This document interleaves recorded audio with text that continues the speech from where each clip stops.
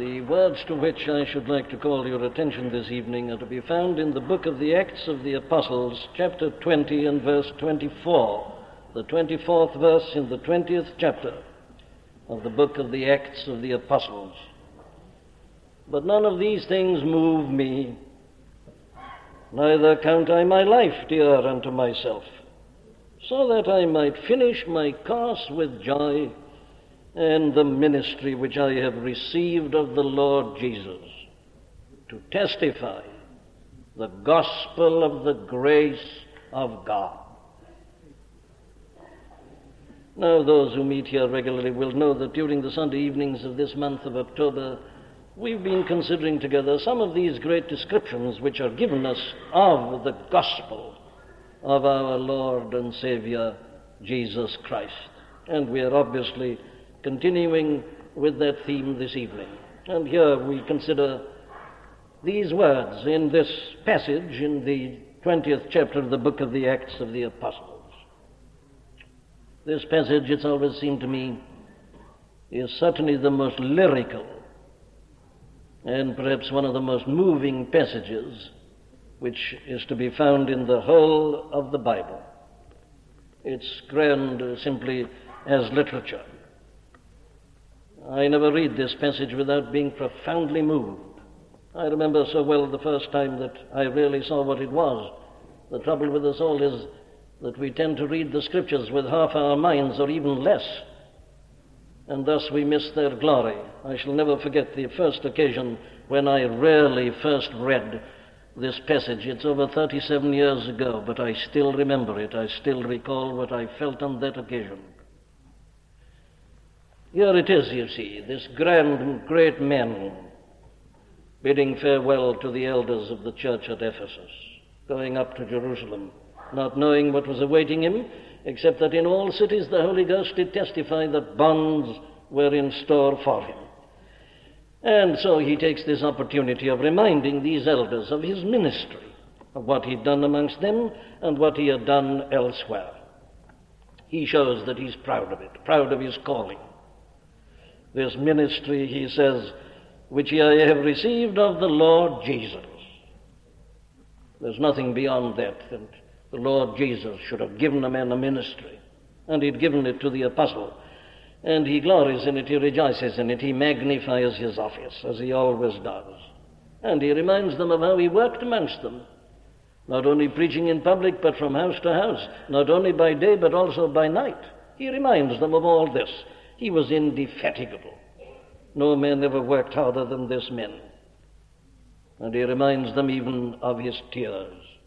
Twice over he reminds them that he spoke to them with tears.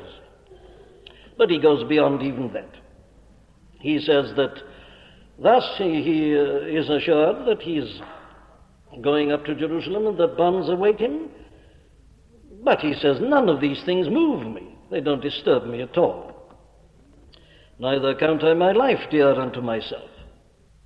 He's ready, if necessary, to lose his life. He'll go on with the ministry. People can't frighten him. We read in the next chapter how they almost physically tried to detain him, but he wouldn't. He would go on. Here's a man, I say, who's ready, if necessary, to lose his very life. And he did finally lose it, and many others lost it with him. Now the question is, what explains all this? Why did he feel like that? Why does he magnify his office? Why is he so proud of being a preacher? Why is he ready, as I say, even to suffer death if necessary, while preaching this gospel? Now, there's only one answer to that question, and that is the answer that he gives here himself. It is because it is the gospel of the grace of God. And this has so taken him up and has so charmed him, so filled him with a sense of glory that nothing else really matters. But he goes on preaching not only because the thing itself is so glorious and so wonderful, but also because of his concern for men and women. This is what broke his heart, in a sense. He looks round and about him and he sees men and women in sin and in misery and unhappiness. And he says they're like that because they know nothing about this gospel of the grace of God. And he's bound to tell them. That's why he tells the Romans that he's a debtor. He feels he's a debtor to all men, both to the Greeks and to the barbarians, both to the wise and to the unwise. He's got something, this tremendous thing, the gospel of the grace of God, and men and women don't know about it. And so he says, I must go on preaching it, whatever happens to me. Whatever the authorities may do to me, they may even kill me. That can't stop me. I must tell people about this. The thing itself is so glorious. The need of the people is so great. And not only that, he was troubled by the way in which people misunderstood this. And especially those false teachers who dogged his footsteps and who followed him round as he traveled, and who went with their little theories and their pet philosophies and tried to persuade people that Paul's message wasn't a true one, but that they should listen to them. He reminds, you remember these elders here at Ephesus, how he'd warned them when he was with them that after his departure, people like that would come along, and some might even arise in the church at Ephesus. And he says, don't listen to them. They haven't got the gospel of the grace of God. These petty little legalists. And so, you see, he puts this great and glorious gospel as over and against this false and spurious teaching. Well, that's the character of these men. And he was especially troubled by the state and condition of his own fellow countrymen, the Jews. This to him was the tragedy of tragedies, that there they were, still trying to put themselves right with God and failing, and refusing this gospel of the grace of God. So he says, I don't care what happens to me. I must go and testify to this. I must let everybody know about it. Now, my friends, I'm calling your attention to all this, as I've been doing on previous Sunday evenings, for precisely the same reason. There is no question that the greatest tragedy in the world tonight is the ignorance of mankind of this gospel. The world is in trouble. Men and women individually are in trouble. Why? Well, because they know nothing about this gospel of the grace of God. And, of course, what heightens the tragedy is this, that this gospel is so misrepresented. I have to go on referring to this, and I'm following in the footsteps of the great apostle. He reminds these elders of the church at Ephesus how he had reminded them, and that he had not ceased to do so, of these dangers that were going to arise. There's a foolish, superficial notion current today in many circles in the church that one must never be negative, that one must never denounce false teaching. We must praise everybody and everything. The Apostle Paul didn't do that. The Apostle Paul did the exact opposite. I know this, that after my departing shall grievous wolves enter in among you, not sparing the flock. Also of your own selves shall men arise speaking perverse things to draw away disciples after them. Therefore he says, watch, and remember that by the space of 3 years I ceased not to warn every one of you night and day with tears. And a man who doesn't expose evil teaching is a man who doesn't know much about the gospel of the grace of God. You see, these other teachings, these misrepresentations of the gospel, they're not only wrong, but they're so small. As the apostle shows here, put them by the side of this gospel of the grace of God. How contemptible they are. And that's the tragedy to me, that men and women should be reducing this gospel, to just a little bit of morality or ethics, some of them just to politics. Such small things, there's no glory about it, there's no majesty, there's nothing thrilling and tremendous. That kind of teaching would never produce a paragraph like this.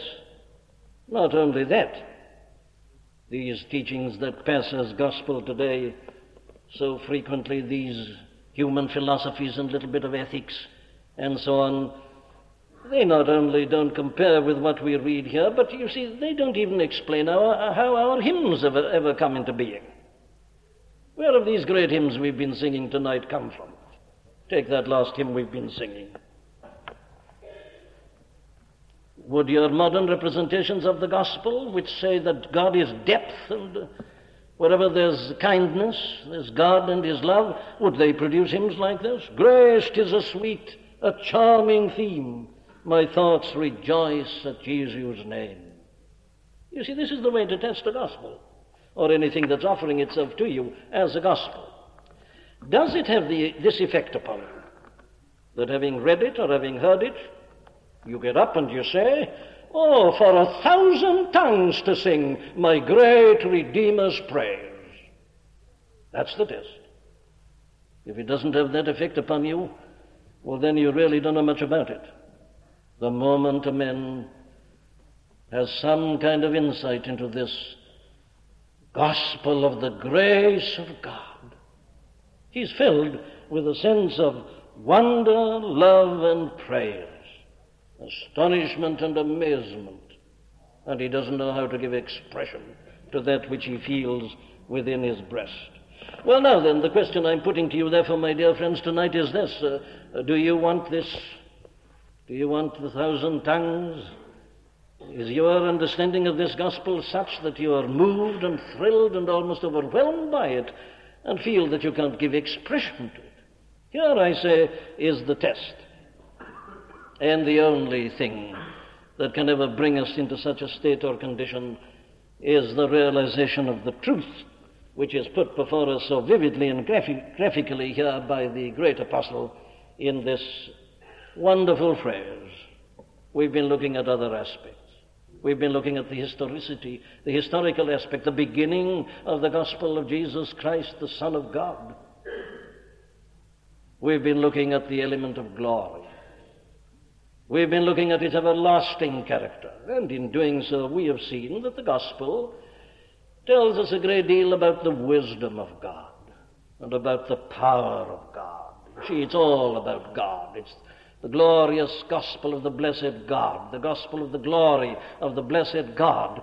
And you see, if your gospel doesn't give you some new understanding of the being and the character of God himself, well, you may very well be believing some bit of psychological teaching using the name of Jesus. But the gospel always makes a man feel filled with a sense of amazement at the wisdom and at the power of God. But not only that, says the apostle, it shows in a very particular manner the grace of God. And that's the thing that's engaging our attention on this particular occasion. Oh, I don't care what they do to me, says Paul, none of these things move me. Neither count I my life dear unto myself, so that I might finish my course with joy and the ministry which I have received of the Lord Jesus, to testify the good news of the grace of God.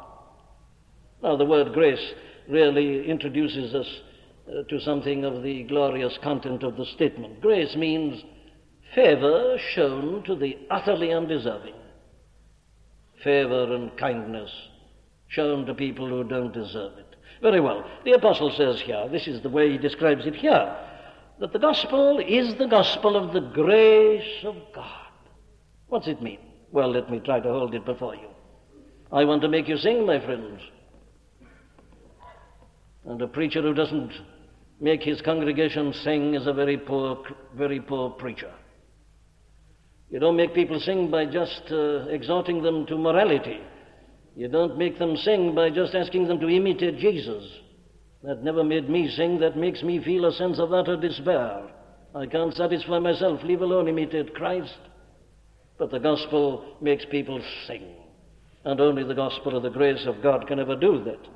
Now then, what's it mean? Well, the first thing it tells us is this: that the very fact that there is any good news at all in the world tonight is solely due to the grace of God. A gospel. And gospel, remember, means good news. In a world of darkness, in a world of despair, there is good news tonight. Everything is not hopeless. There is a way of deliverance. There is a way of escape. There is good news. And what this tells us is that the fact that there is a gospel at all, that there is good news at all, that there's any hope in the world tonight, is entirely due to the fact that God is a God of grace. What does that mean? Well, it means this: it all arises in the character of God himself. That's what grace really means. God hasn't responded to anything that's gone up from men. The gospel isn't God's reply to anything. No, it began with him. So many people seem to think of it that other way around, that we go in our troubles to God and we say we are sorry and we ask, and that God responds. That's not gospel. That's not gospel. The gospel is the gospel of the grace of God. He doesn't merely respond to us, he initiates.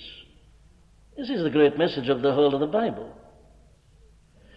That God has planned and purposed redemption, salvation, and that he has done so before the foundation of the world. So it can't be a response to anything in us, because God had planned this before we were, before anybody was, before the world had ever come into being or existence. All this was planned before the foundation of the world. It came out of the mind and the heart of God himself. It is an expression of this quality of grace. And that is, of course, the very essence of the gospel. And as I've been pointing out, it is the only hope in the world tonight. There's nothing else. Everything else we know has already been tried, and it's already been proved to be a failure. That's why we are so silly to get excited about modern theories. They're all repetitions of something that's been before. There's nothing new under the sun. You've had your idealism before, and all your other philosophical theories. There's nothing new. You know, the Greek philosophers had rarely put thought right through. There's been no addition to them, really. There's been modification of their theories. There's been no addition. It was when the world by wisdom knew not God, it pleased God by the foolishness of the thing preached to save them that believe. It's always been like that. And I say, therefore, that there is no hope in the world tonight. There is no good news in the world tonight apart from this. But here it is, and this is the whole message of the Bible. We are conscious of failure, and we wonder what can be done. Here comes the answer. God's got a plan. God has worked out a plan, and God has been putting that plan into operation. That's the message of the Bible. God's grace being put into execution in the plan of salvation. The Bible, if you like, is the history of redemption. It's the account of how God is saving a people for himself and will finally save the whole universe. That's what this message is. That's the whole message of the Bible from beginning to end. But remember, it is entirely something that has originated in the mind and the heart of God. That's the first point at which you must always start with this gospel. We are so self-centered and so self-important, and man is so important in our esteem. But you see, this starts by telling us that it's all from God. In the beginning, God, he who created, and he's been acting ever since. This is how this same apostle Paul puts it. You remember, in writing to Titus, he reminds him of it. He says, "The grace of God which bringeth salvation hath appeared." It's come. That's the message of Christianity. It's appeared, it's come in Jesus Christ. The grace of God that bringeth salvation, nothing else can bring it. It's come. It has appeared in Jesus Christ. Or if you like, I can put it like this. The great word in the gospel is the word gave. God so loved the world that he gave. That's grace. Grace always gives. He gave his only begotten Son. He's the God who gives, the God who acts, the God who is saving his people. And it's all from him. It is all of grace. By grace he has saved. That's it. It's always grace. Grace from beginning to end. Now, my friends, are we all clear about this? It's not in any way a response to you or to me. The glory is entirely his. He that glorieth, let him glory in the Lord. We wouldn't be here tonight if God were not a God of grace. There wouldn't be a glimmer of hope in the gloom and the darkness of this sinful world tonight, were it not that God is a God of grace. You don't understand it, of course you don't. Who can understand such things? We're not meant to understand them. How did he do it? I don't know, but this I do know, that he has. Because he's a God of grace, he's planned it all, and he's sent it, and it's working out. And there is hope for everybody this night because of God being a God of grace. The gospel of the grace of God. Well, that's the first element, that it is what we may call self-generated grace, arising in the heart of the eternal because his name is love. It's the only explanation of it. But let me show you how to understand that and how to grasp that, because the good way of looking at grace is this. Still more wonderful in a sense than the fact that there is a gospel at all in the world tonight is that it is a gospel which is offered to us, offered to people like us. Not only, I say, is the gospel not a response or a reaction on the part of God to anything in us, it is the exact opposite of that. It is God, I say, showing favor to those who don't deserve any favor at all. No, you can't understand the doctrine of grace without understanding that particular element. This is how the Apostle Paul puts it, you see, in writing to the Romans. He says there in that first chapter where he introduces his great gospel, which is this gospel of grace always, he says, I am not ashamed of the gospel of Christ, for it is the power of God unto salvation to every one that believeth, to the Jew first, and also to the Greek. For therein is the righteousness of God revealed from faith to faith, as it is written, the just shall live by faith. There's the clarion call. I am not ashamed of the gospel. I'm proud of it. I'm ready to come to Rome to preach it. I'll go anywhere to preach it. I'll lay down my life in the preaching of it. Why? Well, why are you so proud of it? Well, he says, the answer is this. Listen. For the wrath of God is revealed, has already been revealed from heaven against all ungodliness and unrighteousness of men. That's why the apostle is thrilled with this gospel of the grace of God. The wrath of God, he says, has already been revealed. And this is where the grace of God comes in. And this is what makes this grace of God so amazing and astonishing. The world is under the judgment of God. It's under the wrath of God. Now, whether you like that or not, that's a fact. And if you're a bit in doubt about it, let me ask you to look at the modern world, and there you'll see the wrath of God against sin. That's what Paul argues, you see, in the remainder of that first chapter of the Epistle to the Romans. He says God sometimes manifests his wrath against sin by just withdrawing his restraints, and he allows sin and evil to be rampant and to run loose and to run riot, and so they begin to become moral perverts as well as being immoral, and they descend to any depths of filth and degradation. That's the wrath of God upon men, holding back his restraints. Don't you see the wrath of God in Great Britain tonight? I was being told by a man who was a first eyewitness and has most extraordinary information about it the other night, about devil worship in this country, black magic, black mass. In this country, yes, in the universities, as well as amongst other people. High and low, black magic, devil worship, black mass. Quite apart from all these horrible perversions that we're all so aware of. My friends, that's a manifestation of the wrath of God upon the sin and the rebellion of mankind. And of course he's made it abundantly plain and clear, as the apostle says.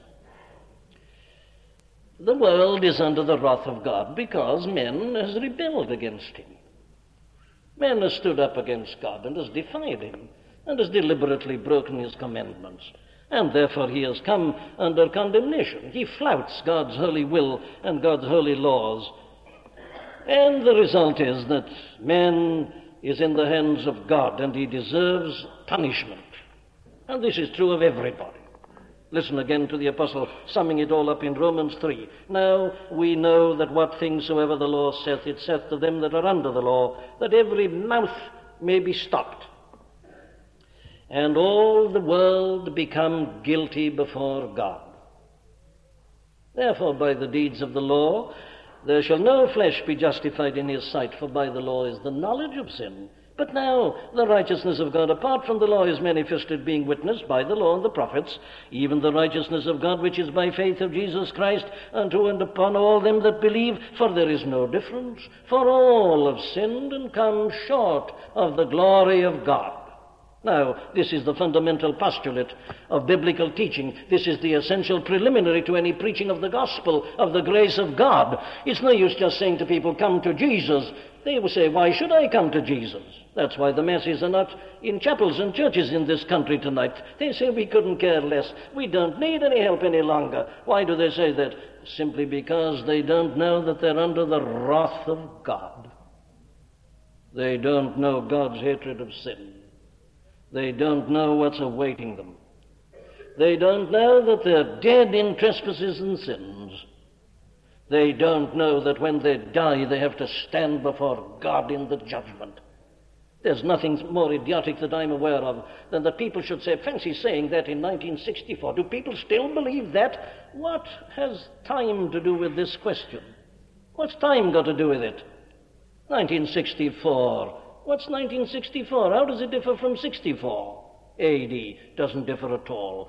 God is God still, and is the everlasting and holy and eternal God, and all your boasted and vaunted civilization and advances, they're nothing in his sight. The nations are but like the small dust of the balance. We get so excited about the nations and the groupings and the powers that be, like the small dust of the balance, like a drop in the bucket. The everlasting and eternal God, he looks down upon it all, and all have sinned and come short of his glory, and there is none righteous, no, not one. And men in sin, dead in trespasses and sins, is under the wrath of God, and he deserves punishment, and he will get punishment, unless what? Unless he believes and accepts this gospel of the grace of God. See, that's what the apostle's saying. I'm not ashamed of it. Why, well, I'm glorying in it, and I'm ready to go anywhere and preach it. I'm ready to die for it if necessary, because it's such amazing good news that a world that deserved to be damned and eternally destroyed, that God has so loved it that he's done something in grace about it. See, this is the thing that thrilled the great apostle, and that should thrill every single one of us. You and I cannot imagine what sin is in the sight of God. It's utterly abhorrent to him. You and I know, don't we, what it is to feel a sense of disgust at certain things that we see people doing. We know what it is to feel a sense of disgust with ourselves for things we've done and said and thought. But oh, imagine what it means in the sight of God, that holy God, that God who is light and in whom is no darkness at all. What must it mean to him? Sin can't exist in his holy presence. And he has said, it's plain here, he's taught mankind through the Jews and the law which he gave to them through Moses, that he does hate it and that his nature must punish it. He cannot refrain from punishing it. If God didn't punish sin, he wouldn't be God. He must, because he's light and in him is no darkness at all. And we all deserve the punishment of hell. We haven't a plea, we haven't a leg to stand on. There's nothing we can say for ourselves at all. When you really examine yourself and see the meanness, the smallness, the pettiness, the uncleanness, the vileness, the rottenness. Any man who knows himself knows that that's true of him by nature. The apostle says that about himself. In me, that is to say, in my flesh, dwelleth no good thing. Do you say to me, I'm a respectable person? Respectable? Are you? Could you stand up to the examination of men? Still less could you stand up to the X-ray of God's searching eye. Rottenness. That which is highly esteemed amongst men is abomination in the sight of God. How mad we are to pit our little understandings against the being and the character of this holy God, under whom we are and in whose presence we meet, and whoever is looking down upon us. The wrath of God. Now, why have I said all that? I've said all that for this reason. That it is only as we have some glimmering of an understanding of that we have a beginning of a glimmering of an understanding of the grace of God. You see, this is the thing, that though that is true of us, every one of us, God so loved the world that I've just been describing, that he gave his only begotten Son. He's done it in spite of us. If he'd done it for good people, well, we'd understand it, but he's done it for us, for sinners, for rebels, for enemies, all under condemnation. Those who've rebelled against him and spat into his face and have turned away in self-righteousness away from him and in self-confidence. It is for such creatures that he's done it. That's grace. Not only, I say, is it not a response to anything that goes up from us, it's all entirely in spite of us. In spite of us. Entirely in spite of us. You hath he quickened who were dead in trespasses and sins. By grace are ye saved. God would be more than justified if he condemned us all to eternal destruction and the whole world. But the message of the gospel of the grace of God, the good news of the grace of God, is just to say this: he hasn't done it. Away before time he's worked out this plan. Grace has come into operation. There is a way of escape. There is a possibility of deliverance. And it is solely and entirely due to the grace of God. Oh, what a gospel. But let's go on. I found it very difficult, to know what to leave out from this sermon. One really needs many hours to try to deal with this, and then I'd only be beginning. But I have chosen out a rather wonderful phrase that the apostle uses about this. Again, in writing to those Ephesians. It's a most glowing thing, this. I do hope this is coming out of what I'm trying to say very feebly this evening. Am I giving you some impression of the glory of this gospel, the thrilling character? Something that moves a man as it moved this mighty apostle and made him say what he said to those Ephesian elders. Listen to him then in the 2nd chapter again of the epistle to the Ephesians. But God, who is rich in mercy, for his great love wherewith he loved us, even when we were dead in sins, hath quickened us together with Christ. By grace ye are saved, and hath raised us up together and made us sit together in heavenly places in Christ Jesus. Listen, that in the ages to come he might show the exceeding riches of his grace in his kindness toward us in Jesus, through Christ Jesus. Now, you don't want me to stop, do you? If you do, my friend, believe me, it's because you're blind, because you're in the darkness of sin, because you know nothing about the grace of God. Listen, the exceeding riches of his grace. The apostle was in trouble. Language was inadequate. His superlatives have been exhausted, and still he hasn't said what he's trying to say. What do you mean, says someone? Oh, let me just give you a glimpse or two into what he means here by the exceeding riches of this grace of God. Look at it like this. Look at the one who makes this salvation possible for us. How has God manifested his grace? How does the grace of God save us and deliver us? And the answer is, it is in the person of our Lord and Savior Jesus Christ. Grace, do you want to know anything about grace? Here it is. It's all again, you see, in John 3:16. God so loved the world, this is the measure of his grace, that he sent into it his only begotten Son, Jesus Christ, the Son of God. Oh, you remember again, let me remind you of it, Isaac Watts' tremendous description of it. See, he says, where it shines in Jesus' face, the brightest image of his grace. Do you want to see the grace of God? Look into the face of Jesus Christ. God, in the person of his Son, has all his mightiest works outdone. The spacious earth and spreading flood proclaim the wise and powerful God, and thy rich glories gleam afar, glories from afar sparkle in every rolling star. But in his looks A glory stands the noblest labour of thy hands, the radiant lustre of his eyes. Outshines the wonders of the skies. There's only one thing to say after that. Grace, 'tis a sweet, a charming theme. My thoughts rejoice at Jesu's name. Ye angels dwell upon the sound. Ye heavens reflect it to the ground. What a glory. Oh, it's the glory of the grace of God, and you see it in the face of Jesus Christ. This, my dear friends, is where you really begin to understand something about the grace of God.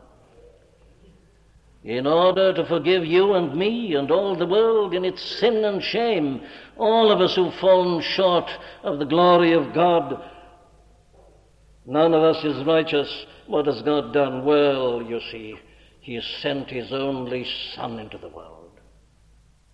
Sent his Son from the glory, his only begotten, his beloved Son. He sent him out of that glory down into earth to be born as a babe, to be despised of men, to be reviled and spat upon. This is where you see grace. All this done for you and for me and people like us. But you know, he not only sent him into this world, there's something still more amazing and astonishing, and this is where you see grace.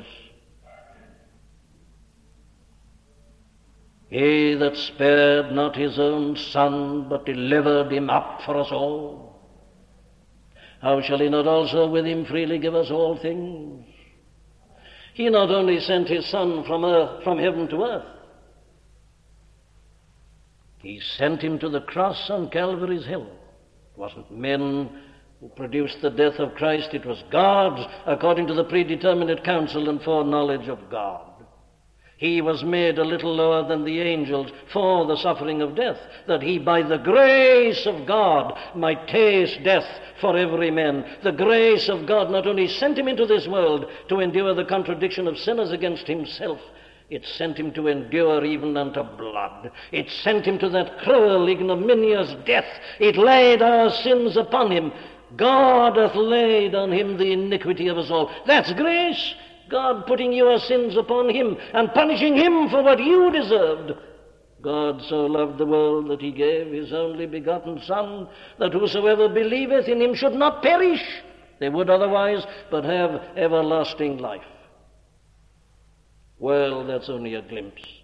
God willing, I'll come back some future Sunday evening to deal with that a little bit more in detail. But there's the beginning of it all. There it all is. And then consider grace as it shows itself in the way of salvation. Now, the apostle has already been reminding the Ephesian elders of this. He says, you know, I want to remind you of my message. He says, this was it, don't you remember? How I kept back nothing that was profitable unto you, but have showed you and have taught you publicly and from house to house, testifying both to the Jews and also to the Greeks, repentance toward God and faith toward the Lord Jesus Christ. Now, this is again the most amazing and astonishing thing. This is where you see grace. How is a man saved? Isn't that the question? How can a man be just with God? How can I get forgiveness for my sins? How can I get a hope of heaven and of glory? How can I get it? You ask men that question and they'll say, well, you've got to pull yourself together. You've got to give up doing certain things. You've got to start doing other things. You must begin reading your Bible. You must fast and sweat and pray. You must give yourself to doing good works. Perhaps some will say to you, you've even got to go out of some profession and you've got to become a monk or a hermit or an anchorite. Or you've got to give up some career and got to go to the heart of Africa and build a hospital, and then you'll do it. But you see, you've got to do it, and it's a whole-time job. You've got to justify yourself by your own works and deeds and your own activities. Oh, how I thank God that I'm in this pulpit to preach and to testify to the gospel of the grace of God. No, says Paul again to those Romans, this isn't my message that a man justifies himself. It can't be done. I'm not ashamed of the gospel. Why? Well, because therein a righteousness from God is revealed, from faith to faith. The thing that gave liberty to poor Martin Luther. Look at that monk in his cell, fasting, sweating, praying, seeing the holiness of God more and more clearly and his own unworthiness, and going to the point of despair. Suddenly it flashed, the just shall live by faith. And he was released. And thousands of others were released after him. The Protestant Reformation came into being, not by works, but by faith. And so, you see, the great apostle puts it like this: therefore by the deeds of the law shall no flesh be justified in his sight. For by the law is the knowledge of sin. That's all it'll teach you, is the knowledge of sin. But now, listen, the righteousness of God without the law is manifested, being witnessed by the law and the prophets, even the righteousness of God which is by faith of Jesus Christ, unto all them that believe, for there is no difference. For all have sinned and come short of the glory of God, being justified freely by his grace through the redemption that is in Christ Jesus. Oh, this is, of course, his perpetual theme. So he winds up a great argument in Romans 3:28. Therefore we conclude that a man is justified by faith without the deeds of the law. This is the grace of God. So he says again in the 4th chapter of Romans, verse 16, therefore it is of faith that it might be by grace, to the end that the promise might be sure to all the seed. He can't stop himself. By grace ye are saved through faith, and that not of yourselves. It is the gift of God. You see, it comes to this,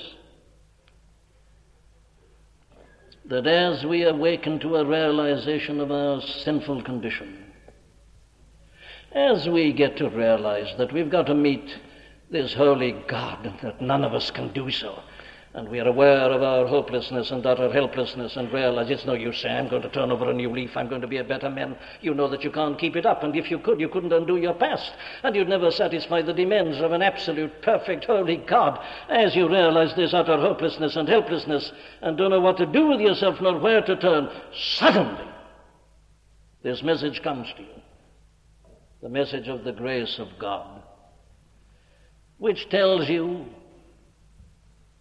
that your salvation is the free gift of God's grace.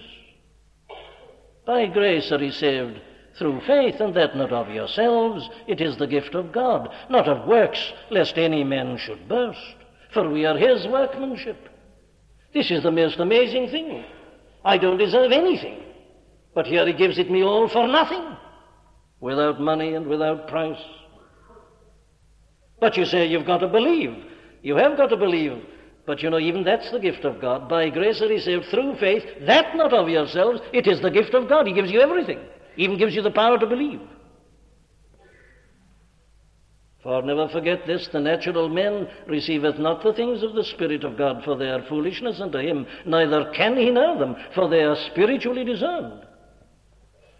It is all the free gift of God. Let me hurry on. What does he give us? Well, these are some of the things he gives us. And this is, you see, why this apostle says, I'm going on to testify to this gospel of the grace of God until my course is ended. Whether I be put to death or not, it doesn't make any difference to me at all. I just want to tell the whole world about this grace of God. What's it give? Pardon and forgiveness. Free and full. Reconciliation to God. Your sins blotted out as a thick cloud. Though they be as scarlet, they shall be as white as snow. That's the message. That it doesn't matter how much you've sinned, nor how grievously you've sinned, nor how vilely you have sinned. It doesn't matter at all. You come just as you are and believe this message. You're forgiven freely and entirely. There's nothing left of your sin. You are reconciled to God. But you see, it goes beyond it. Justification by faith, says the apostle. What does that mean? Well, it means this, of course, that God not only forgives us, he puts the righteousness of his Son upon us. Now, this is very wonderful to me. I need forgiveness. That's the first thing I'm aware of, and I want forgiveness. But the moment I realize that I'm forgiven, I then begin to realize very acutely that I need something else. If God merely forgave me, I don't know what I'd do with myself. Because how could I stand in the presence of God and especially since he's forgiven me so freely in his grace. But I do want to stand in his presence. I want to speak to him. I want to know him. I want to spend my eternity with him. How can I? I'm forgiven, you say. Yes, but I'm so rotten still in my own nature. What can I do? Well, the answer is what's called justification by faith, which means this, that God puts upon you the righteousness of his own Son. He's put your sins onto him. He now takes his perfect righteousness and puts it on you. And it's often been compared to a cloak. You remember that great hymn of Count Zinzendorf, translated by John Wesley. Jesus, thy blood and righteousness, my beauty are, my glorious dress. Midst flaming worlds in this arrayed, with joy shall I lift up my head. Nobody can bring a charge against me. When I'm clothed with the righteousness of Jesus Christ, bold shall I stand in thy great day. Nothing can stand between me, because I am clothed with the righteousness of Jesus Christ. Like the Father put the robe on the prodigal and the ring on his finger, God puts the righteousness of his own Son upon us. He gives us this freely, justified freely by his grace. And that gives you, you see, peace with God. Not only that, he'll give you a new start, a new nature, what we call regeneration, new birth, if you like. Oh, these are all great mysteries. I'm going to come back to these. I'm only giving you a summary of it all this evening. Then the gift of the Spirit, the Holy Spirit. And the Spirit will be working within you, sanctifying you, giving you power and strength and fitting you and working upon you. You see, when God forgives you and saves you with this grace of his in salvation, he doesn't just leave you to yourselves to struggle on as best you can in this world. He says, no, brethren, I commend you to God and the word of his grace, which is able to build you up and to give you an inheritance among all them which are sanctified.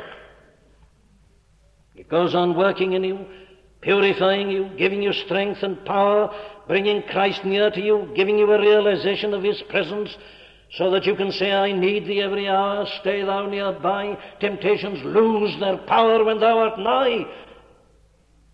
I fear no foe, with thee at hand to bless. Here it is. What else? Access to God. Listen to Paul again. Therefore, being justified by faith, we have peace with God through our Lord Jesus Christ, by whom also we have access by faith into this grace in which we stand. That really means that I'm enabled to go into the presence of God and talk to him as my Father. I can pray. I'm not left to myself, and I'm not filled with doubts when I get on my knees. I know that God is my Father. I've got access to him. I can go into his very presence. I can go into the holiest of all by the blood of Jesus. Oh, but above everything else, I am put into Christ, and Christ is in me, and in him there are unsearchable riches. He is the head. I am a part of his body. And all the fullness of that head can come flowing even unto me, insignificant little member as I seem to be. Oh, but of his unsearchable riches, it all comes flowing through, circulating in the body, and I'm a part of that body. The unsearchable riches of Christ.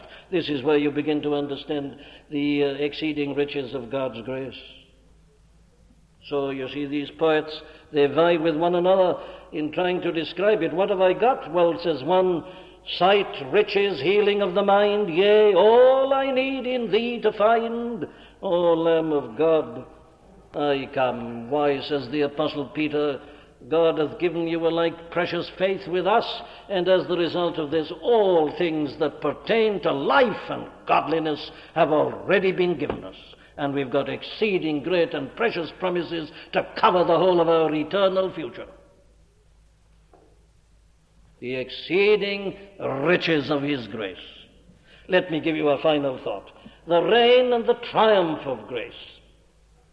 Here again is a great theme in the Scriptures. The Apostle, I've already read you one verse, Romans 4:16. Therefore it is of faith that it might be by grace, to the end that the promise might be sure to all the seed. Grace guarantees that it's sure. Did you know this, my friend? If your salvation and mine depended even to the smallest extent upon us, we would all lose it and we'd all fail. But because it is by grace, it's made sure to all the seed. Or take another way in which he puts it in Romans 5:20 and 21, moreover the law entered, he says, that the offense might abound, but where sin abounded, grace did much more abound. You see, there's a great fight going on. The power of sin, the reign of sin, and the reign of grace. These are the great antagonists. It's all right, says Paul. The law has added to sin and has multiplied it, but where sin abounded, grace did much more abound. That, as sin hath reigned unto death, even so might grace reign through righteousness unto eternal life by Jesus Christ our Lord. These are the things in which he therefore glories. He tells these Romans again in the 6th chapter in verse 14, sin shall not have dominion over you. Why? For ye are not under law, but under grace.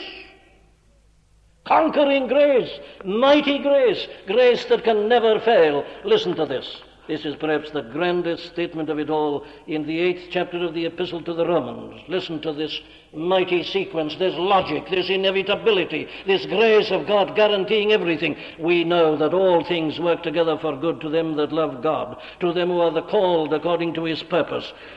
For whom he did foreknow, he also did predestine to be conformed to the image of his Son, that he might be the firstborn amongst many brethren. Moreover, whom he did predestinate, them he also called. Whom he called, them he also justified. Whom he justified, them he also glorified. What's it mean? Oh, it means this, that the great God is putting into practice his eternal plan and scheme, and it's grace, and it's determined to carry it right through. If he's looked upon you, if he's set his heart upon you, if he's called you, he'll glorify you, and nothing can stop it.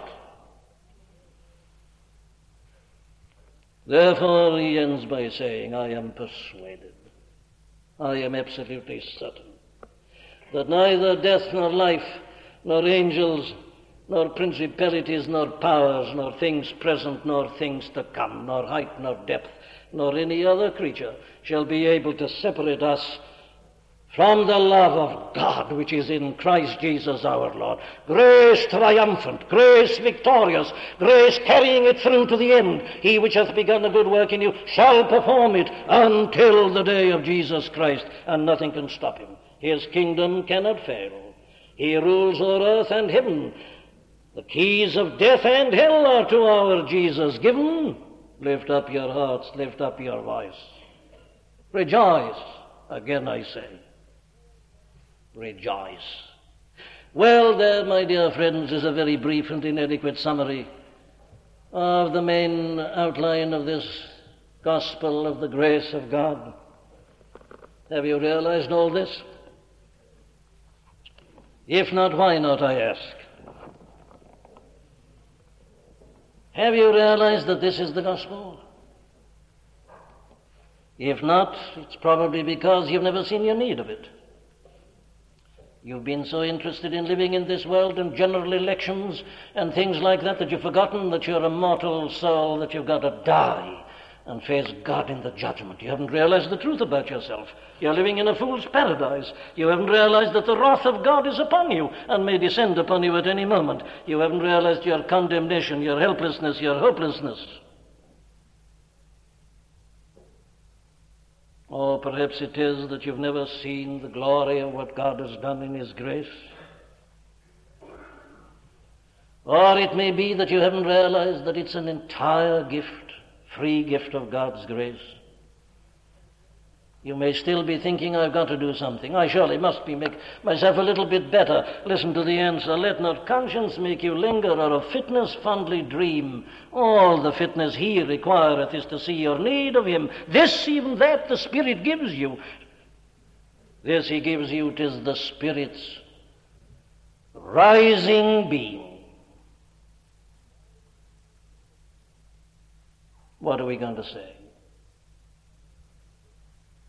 Have you seen something of this grace of God?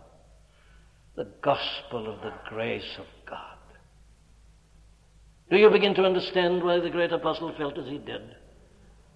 That he'd sooner die than stop preaching this, that no enemy could ever put an end to him, and his preaching that it didn't matter what kings and princes and emperors of Rome, didn't matter what they said nor what they may try to do. He must testify to this gospel of the grace of God. Look what it had done to him. Look at the difference it had made to him. Look at the glory it was opening out before him. He says, in effect, let them put me to death. What is death?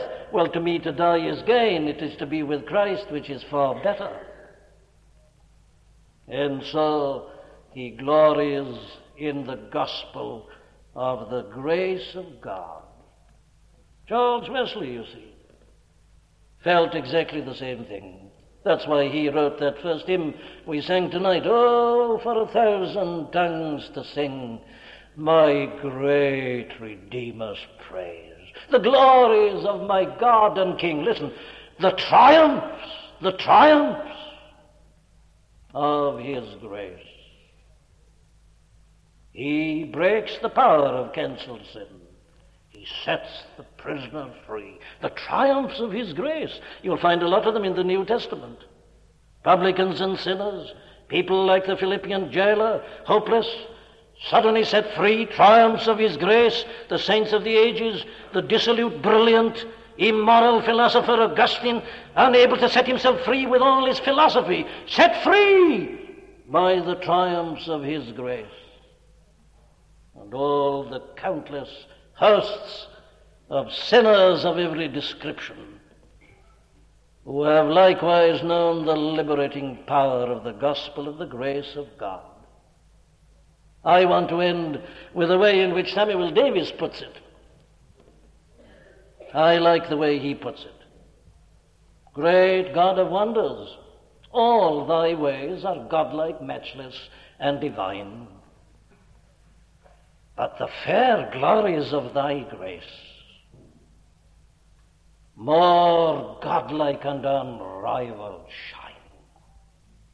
Who is a pardoning God like thee, or who has grace so rich and free? Let us then sing that great hymn of Samuel Davies, hymn number 67. Great God of wonders, all thy ways are godlike, matchless, godlike and divine, but the fair glories of thy grace more godlike and unrivaled shine. 67.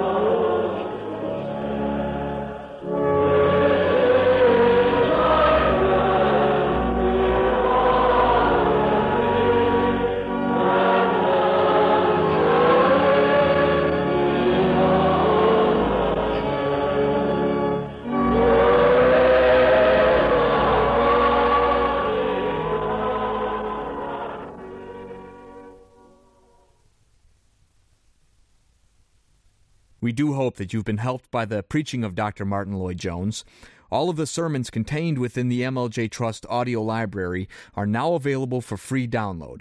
You may share the sermons or broadcast them. However, because of international copyright, please be advised that we are asking first that these sermons never be offered for sale by a third party. And second, that these sermons will not be edited in any way for length or to use as audio clips. You can find our contact information on our website at mljtrust.org. That's mljtrust.org.